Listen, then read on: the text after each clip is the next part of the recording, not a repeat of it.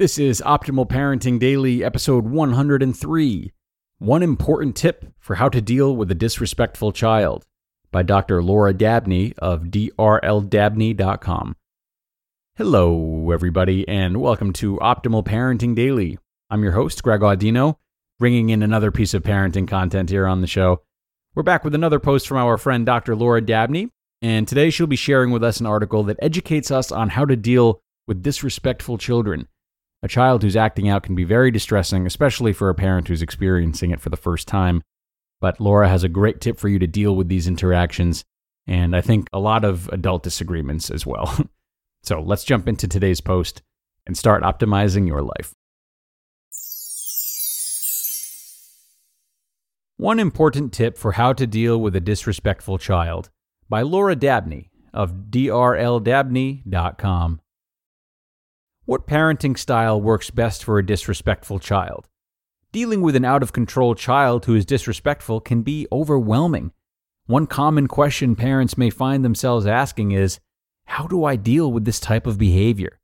The top concern I hear from parents is that their child is disrespectful and they don't know what to do. How do you handle a disrespectful child? Two ways a parent may deal with a disrespectful child is through the authoritarian parenting style and permissive parenting style. The authoritarian parent has a tendency to want to take control. They demand certain actions and punish if the child doesn't do those actions, and it's a vicious circle. The problem? The child is going to think you do not have any respect for their viewpoint. This will cause problems down the line because your child is going to resent you for taking over. The permissive parent has a tendency to make excuses and let it go. They fear upsetting or hurting their child and allow themselves to be walked all over. This does not garner respect. The problem, the child is going to be upset that their parent is not taking a parental role. This will cause the child to resent the parent for being a doormat. How to take control of the situation. Neither one of these parenting styles will work because the key is to take control of the situation and your own behavior. When a child disrespects you, it hurts. But once you feel the mood problem with yourself, that's a sign that something is wrong. Your perception, that's what you need to pay attention to and take care of, not the child. How to do this?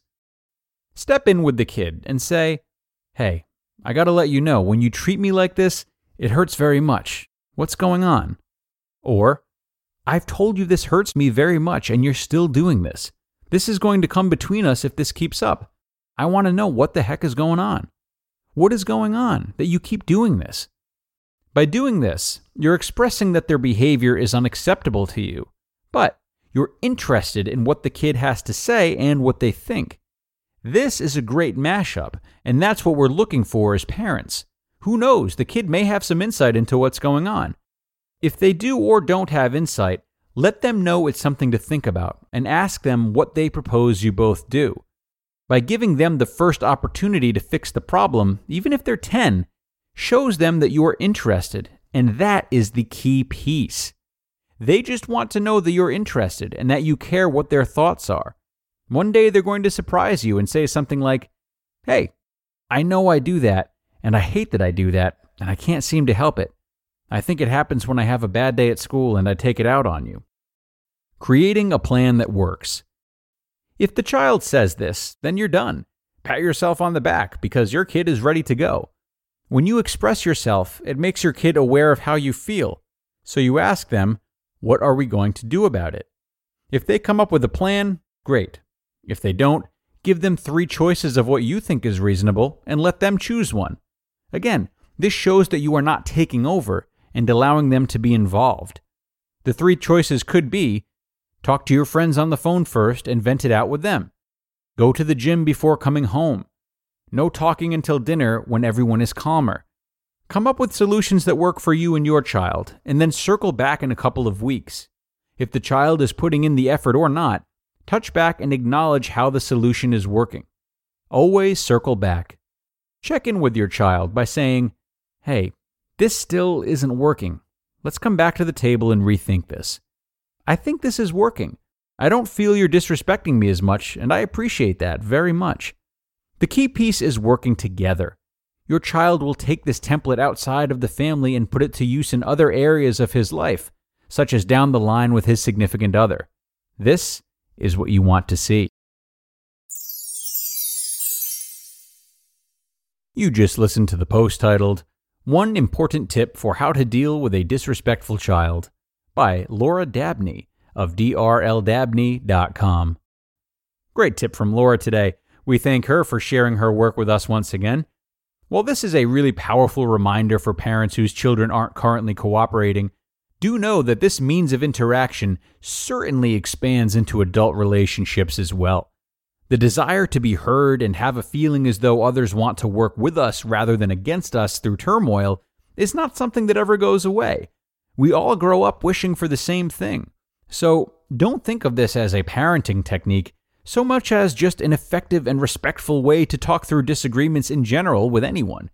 There's always space to calmly state your needs and feelings in addition to asking someone else to disclose theirs. If they're not responsive to this, then so be it. Give them their time, and in the meantime, know that you did what you had to do. Of course, you can take the action a step further by making it known that you'll be patient with them if they do need that time, acknowledging that they still have friction that you want to cooperate with. This will go a really long way and ensure that the disagreement has been given a really good chance to find a compromise, especially if you listen and are willing to make adjustments based on how they describe their issues are with you. And that brings us to the end, everyone. We are done for today, sadly. I really appreciate you being here and sticking with me as always, though. Have an absolutely wonderful rest of your day. Stay out of trouble, and I'll be back with you for more tomorrow, where your optimal life awaits.